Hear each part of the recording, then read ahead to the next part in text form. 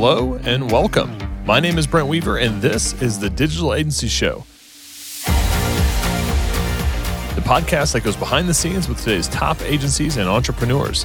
I am really glad you're here, and once again, it's time to transform your business mindset.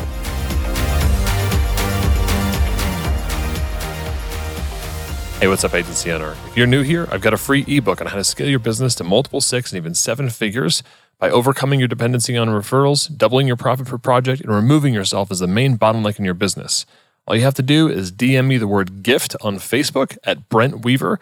That's facebook.com/Brent Weaver, and I'll send you your guide on how to achieve freedom in business and life. All right, let's get back to the podcast. Hey, what's up, podcast listeners, digital agency owners? Welcome to another episode of the Digital Agency Show. I'm your host, Brent Weaver, and today we're hanging out with Will Bagnall. Will is the CEO and founder of SUSO Digital, a fast-growing UK specialist technical SEO agency. And in the 5 years that he's been running this agency, from literally like no marketing experience whatsoever, he's scaled to a team of over 35 employees all across Europe, working on over 100 active campaigns for his clients. So we're excited to dig into the details of exactly how Will's done this for his business today. Stay tuned for our show to hear the whole story. Will, welcome to the program. Hey, Brent. Great to be here. Nice to meet you. So what made you start an agency without really a lot of agency experience? What made you start an agency 5 years ago? Yeah, good question. By complete accident in terms of how it all came about. You know, there wasn't any elaborate business plan or previous sort of goal to build an agency in a particular area. For me, it was an interest in business. That was the main thing that was very important for me, the main interest that I had. And initially, I was a graduate of law at university. Didn't want to become a lawyer. Here in the UK, there's a lot of similar graduates that come out of their degree of choices and don't follow the career paths that they were initially considering. For me, so you actually got a law degree? I got a law degree, yeah. But I didn't go into practice. You know, I traveled a bit. I got sort of different jobs in different industries, trying to figure it all out. And it was from a sales and marketing job that I had working within a startup incubator kind of program. I realized that actually running a business was something which was something that was probably up my street. I mean, to be totally frank with you, I saw a lot of companies and seeing them from the outside, seeing that and basically thinking that I could do a better job was one of the reasons that I thought, okay, I'm going to try doing this myself. And so the first kind of business that I did run was basically affiliate websites. So, you know, a lot of people in the sort of internet marketing world start out running their own companies this way. I think it's because it's a relatively cheap way of starting a business, you know, getting a website, ranking a website, finding some products to sell, selling leads. This is, a typical way that people would enter the market and start to create businesses. And this is how I started, actually. I started to rank my own websites. And then, you know, in terms of how that then transitioned into an agency, essentially just sort of networking and talking with other companies and getting sent work my way, saying, okay, well, you've done this SEO stuff for yourself. Why don't you do some SEO for my site? We started to get quite a few referrals and got to a point where actually the agency side of the business was organically growing. And we pivoted away from doing this affiliate marketing play and actually focused on just building out the agency. So that it all started without any marketing background whatsoever, without any intention to build an agency. But, you know, that was 5 years ago where we were, you know, doing our own websites. We were doing full stack services. We moved from just doing SEO into PPC, social. And then it was at a point where we realized, okay, well, with the way SEO in particular is getting more and more sophisticated with the regularity of the updates, it would be a great industry for us to focus on. So we actually repositioned ourselves and pivoted away from being a full stack digital marketing agency and decided to go down the route of being an SEO specialist. And that's why we've sort of scaled a team of SEO only professionals. And I suppose the rest is history, really. One of the things, Will, I think is cool about this story is your intention was, to create a business, not necessarily an SEO business. And you allowed the, kind of the service market fit process to happen. And I think a lot of agency owners start maybe a little bit more, I don't know if I want to say entrenched, but maybe they're a web designer, maybe they're an ad specialist, maybe they're an SEO person, and they create their business, and they're trying to create a business, right, that kind of fits their own model versus, delivering value to customers and then kind of moving and pivoting and iterating towards where the market seems to want their attention. And it sounds like you followed more of that latter process where, you were doing some affiliate work, you had an initial idea of what the business was, but then that obviously has evolved and, and you've been able to pivot and tack and continue to kind of see where that biggest value and opportunity is. And now you have a highly specialized SEO agency, but that wasn't the initial goal, right? Which I think is beautiful. I think, that a lot of that came about from me not having that initial marketing experience. I wasn't necessarily emotionally attached to a particular industry, a particular market. My emotional attachment was to scaling the business, and it happened to be that SEO and agency was what I was most suited for at this time in my life. And that's, I'd like to be, an entrepreneur that has a few different businesses along the way. I'm 35 now, so would like to have a few businesses. This is the first business I've run, and would like to keep scaling it. So there may be other sort of areas that I move into, but yeah, I think the fact that me and an initial founder who started the company weren't necessarily from an SEO background. It's allowed us to not be so precious about the particular industry we moved in, and actually let the market dictate the direction that we went in. Hey, what's up, agency owners? I want to let you know about a hosting platform that is giving digital agencies and creators around the world an edge when it comes to site speed, scalability, and profit. It's called Cloudways, and it's designed to create exceptional experiences for you and your clients that guarantees unmatched performance, reliability, and choice with 24/7 award-winning support. Cloudways is excited to offer our listeners a $50 hosting credit in addition to their amazing benefits of their agency partner program. For more details, head over to ugurus.com/Cloudways or use promo code DASCW when signing up. Let's get back to our show.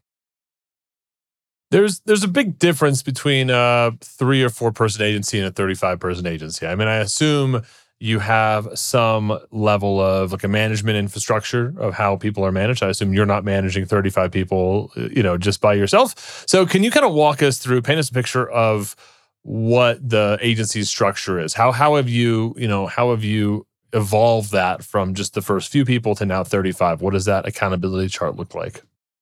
Yeah. As an operational business agency, it's that's one of the most complex areas I feel is just getting that that hierarchy, that structure right. And I think as you're growing, there's always growing pains whereby that first intern you get in that's growing with you suddenly becomes a senior member of the team, who then becomes a head of a team, and you got lots of different people doing lots of different things. And it gets to a certain point where actually you do need some kind of structure, because otherwise the company just gets a little bit too messy. And I think that was when we realized we'd moved from a startup to a more established business, is when we started to build in that kind of structure. And in terms of how we scaled it, we initially started out with a few team members in London, which is where our HQ is. We also would find contractors using websites like Elance to help with certain more administrative tasks. And this is when SEO was probably, when we started, a little bit less sophisticated than it is now. You were able to do things without as much intense or technical knowledge. And, from someone that didn't necessarily have an SEO background, I was still able to pick up a lot from the experience I had running my own affiliate sites. And so we started out, with kind of contractors offshore, really. Then it got to a point where as SEO got more sophisticated, I needed to bring more personnel in. What I was struggling with here in London with very high salary expectations of experienced SEOs, and quite often, quality of resource which wasn't to the kind of standard that I was looking for. And we had some very good SEOs within the company.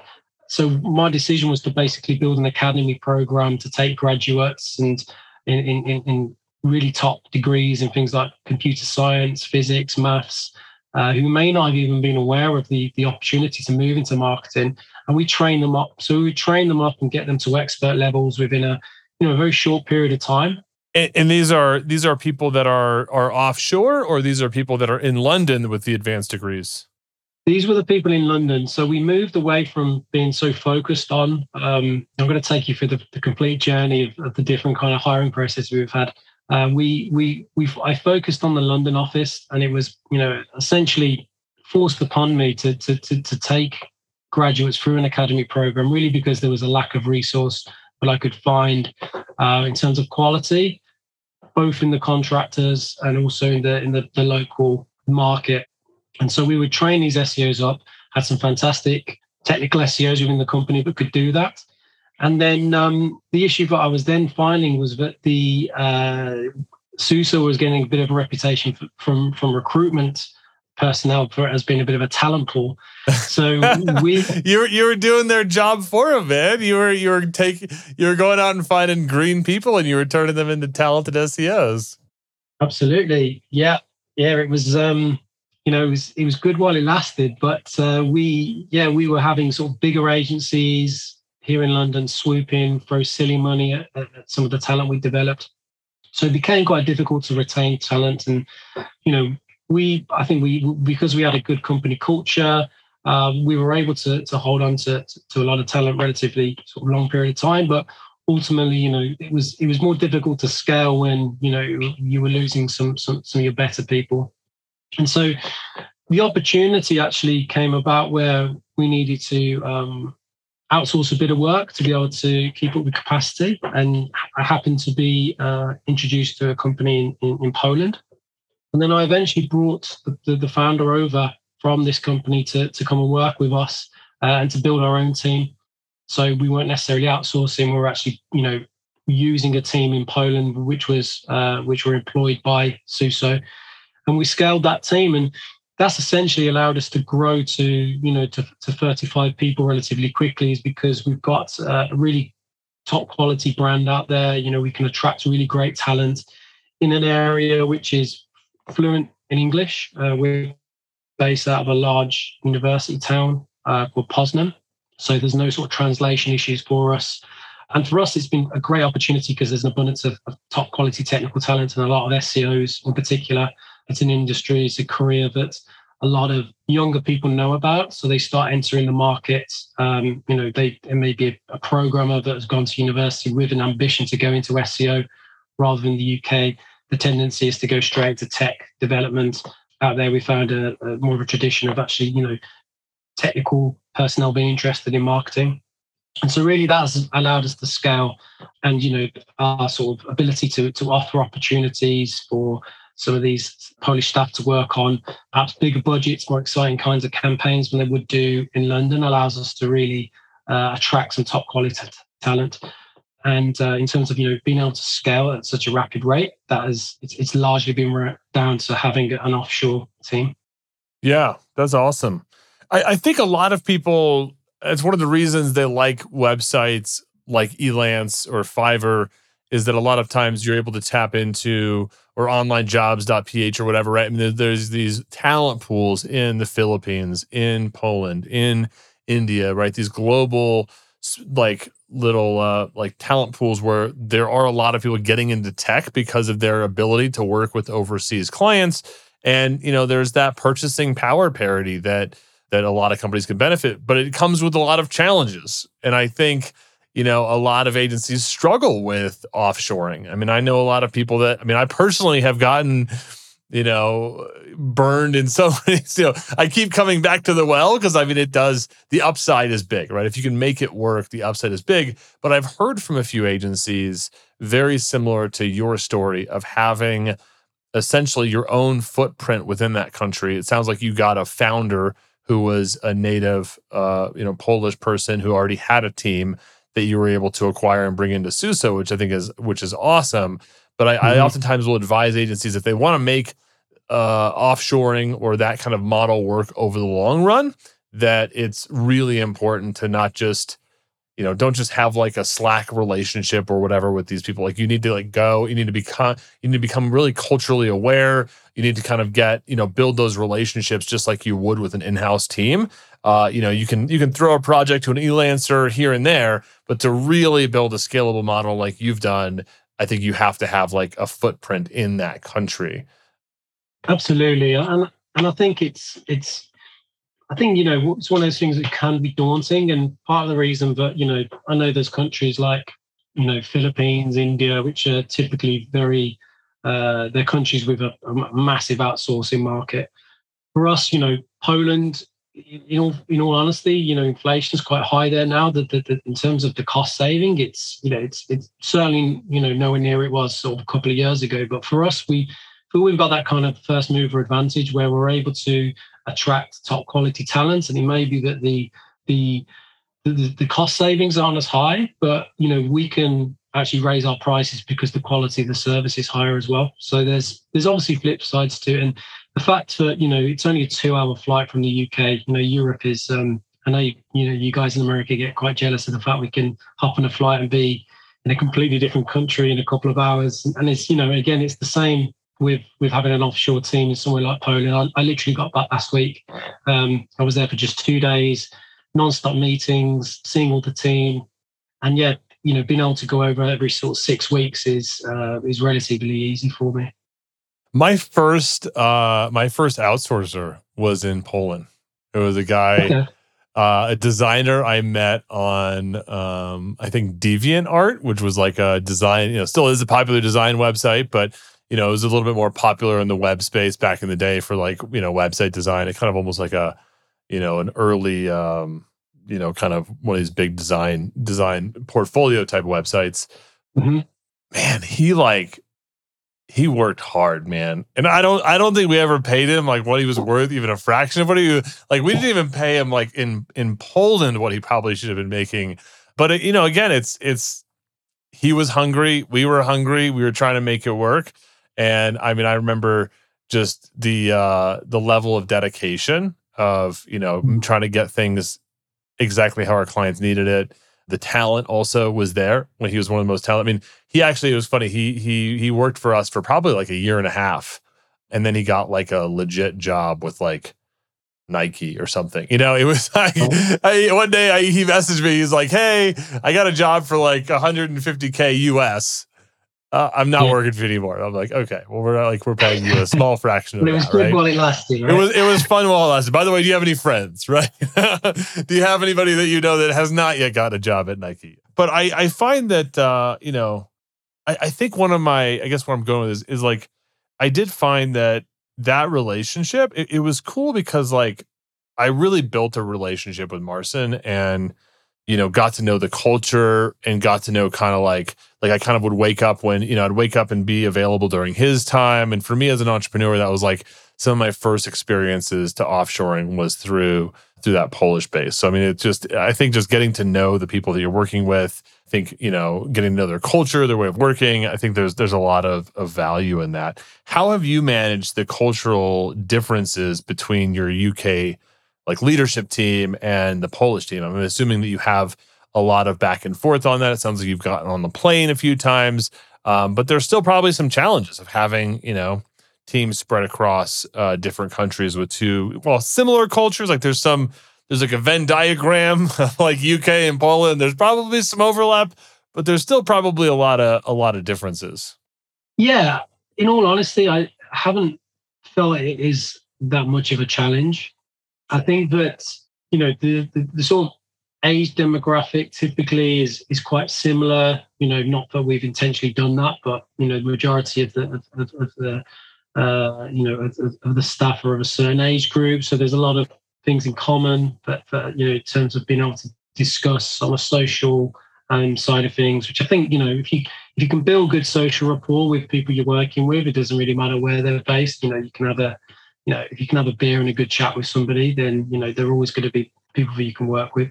Obviously, there's difference in labour laws and the sort of way sort of things, slight sort of differences in sort of working sort of structures. But I think, overall, it hasn't been much of a challenge for me. And I think it's really just because, I suppose it's just the fact that we talk to people as people, in the company. Is a big thing for us being a people first culture at SUSO. And so, it's a case of, everyone treats each other with a fair amount of respect. And I think if there's a respect between you and your employees, and, there's obviously a hierarchy there, but it's for us, it's really a collaboration in terms of, the business. It's not, me in London and the skeleton team of 5 here in London are the big bosses, and we just sort of relying on the Poles to kind of do our dirty work. That's not the case at all. The Polish team are the business. It's very much a collaboration between the UK and Poland, and we're not we're not afraid to talk about that as well.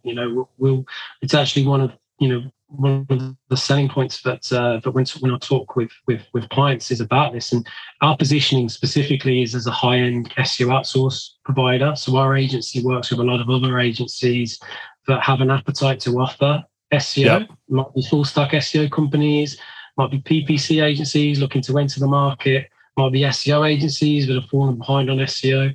And, I'll very openly mention the fact we do have this Polish resource that is very strong technically. It allows us to be able to, charge sort of more cheaper rates, so that therefore there's margin on top to be able to, charge the end client when you are outsourcing. And I think it's, for us, it's a big part of the business, and why hide it? We really do promote it. And, you'll see on the website, there's, on our blog, we're always celebrating our success stories and talking about the people at the forefront of the business. Hey, what's up, agency owners? I want to tell you about one of my favorite white label partners, E2M. They can help with all your website design, web development, SEO, and content needs for your client projects. This includes WordPress, WooCommerce, Shopify, BigCommerce, Webflow, Duda, SiteGlide, custom PHP applications, and much more. Have peace of mind when it comes to your outsourcing needs. Let E2M become an extension of your team so you can grow and scale how you want. Check them out today at e2msolutions.com. That's E2M solutions.com. All right, back to our show. I think a lot of people that do outsource, I think there's kind of different camps, right? I think a lot of people, especially in the early days of outsourcing, they have a lot of fear around talking about it. Like if I told you that your website's being built by a team in India, right? That all of a sudden the client's going to think, oh, this isn't going to be a good work product, or it's, why wouldn't they? Like, I think some businesses have like some weird, like, oh, it's got to be, I don't want to work with a team overseas, right? And probably because it's from their world experience, right? They probably, personally tried to outsource a project overseas and didn't have it was a contract team, it was like posting their job on Upwork, like for any random contractor to do, right? Versus having your own team. But I do feel like there's people that are afraid to talk about that. It sounds like when you present that to your clients, you do present it with a little bit of value and positioning. Like, hey, we have like our engine is in Poland. One of the benefits of that is, we're gonna be able to be a little bit more competitive on pricing than you might find with other agencies. So I love to hear that, right? To be open with your clients about that, because I feel like if you're not, and then all of a sudden there's people communicating in the project where they're clearly in a different country, different time zone, that can kind of come back to bite you. Is there anything else that you do in terms of presenting that team and that company image, whether it's on your website or other places, so people see that as an asset and a value? Well, actually, even our account managers are based in Poland as well. I always presumed, as the company was sort of being spread between London and Poland, but we would have to always have our account management based in Poland, where actually we ran an experiment and we started trialing a few of the account managers based in Poznan, which is the city we are, and we found that the quality of work was very, very high. There's actually a lot of Polish that have spent time in the UK and America, and completely fluent in English and with a huge amount of experience as well. So I think in terms of that presentation, I think it doesn't really there's no more you can do in terms of showcasing that than actually having direct conversations with the person at the front of the company, the account managers being from the country where you're based. So I think it's not something we hide at all, and it's just I think from a perspective of a potential agency that we work with, something which I think we're becoming certainly during COVID, a much more global economy. Where someone's based now really makes very little difference as the output of the work, right? Yeah, I'm 100% with you on that. Have you had any clients that have had a challenge with that idea in terms of the handoff to somebody that's overseas or different culture? I mean, I know a lot of agency owners feel apprehension about that. They might have a team in India, they might have a team somewhere in Philippines or whatever, and the idea of like handing a client off to that team just feels like they feel a lot of resistance to it. Mm-hmm. I mean, obviously, there's always some questions that might come up, but I think the fact that it's a company which we own, it's not a case that we're just outsourcing to another company. It is SUSO. It's based out there. It's a case that it is our company, and I think that for us, it's our case studies, the work that we do, that does the talking really. So wherever the person is that's actually producing the work, it really doesn't matter. I think obviously there's always sort of situations where clients may want to meet face to face, and I mean, interestingly, most of our clients are actually based in the States anyway, and we don't have a HQ in the States, and so we always found that even pre-COVID, meeting clients face to face wasn't particularly essential, so long as you can do video calls, you can have constant communication. And so it has rarely caused any kind of pushback, in all honesty. Yeah, that's awesome. Well, congrats to you, Will, and the SUSO team for building such an amazing culture. And I'm sure, 35 team members is just a milestone for you all. It sounds like you're doing something right to do that in 5 years. So congrats on that growth. Do you got a few minutes to stick around with us for our lightning round? Yeah. If you explain what the lightning round is, that'd be helpful. Four quick questions. So quick questions, quick answers. What is the best advice you've ever received? Don't scale too quickly was actually something which was really good advice, because there were times when we scaled too quickly and we weren't able to cope with the new business. And I think that sort of, for me in the agency world, that kind of sustainable growth is, I think it's not like tech where a lot can be automated. You need to have that sort of those operational efficiencies to be able to scale. And so, not necessarily scaling too quick and actually saying no sometimes to new business, or putting it on, putting it into into future work. Then that for me has been really sort of useful for us. Which of your personal habits has contributed most to your success? I think being personable. I think that's, I try and be someone who can talk to anybody. And I think that helps me when talking with clients, speaking with, directors at companies, speaking with interns. I think, habit of talking to everyone and empathizing and being on an equal playing field, no matter who I'm talking to, has been something that's, helped me along the way. Can you share an internet resource, a tool or app that you use regularly that you think our listeners would find valuable? Yeah, for me, Ahrefs is the best SEO tool. It's a phenomenal tool for just getting quick snapshots on, how a website's performing from an SEO perspective, how competitors are performing. And, when you want to go deeper than just a snapshot, you can actually build some fantastic strategies with it. So that's our personal, as an SEO specialist agency, our personal tool of choice. And what book would you recommend and why? I think Good to Great is a fantastic book. It really sort of, for me, it was very good at just sort of pinpointing the areas that we needed to improve in, really refining our specialism, getting the right kind of people on the bus, i.e. getting the right team members in place before you push that specialism. That's been, one of my go-to business books. Awesome, man. Love that book. Big Jim Collins fan. Thanks for the recommend. For those listeners out there, if you're on the road or you're out running around town and you don't have a computer handy or a notepad, go to ugurus.com/podcast and we'll link out to Ahrefs as well as Good to Great and have lots of tools, tips, and takeaways from today's episode. Will, how can our audience find out more about you? Is there anything that you have that they can check out?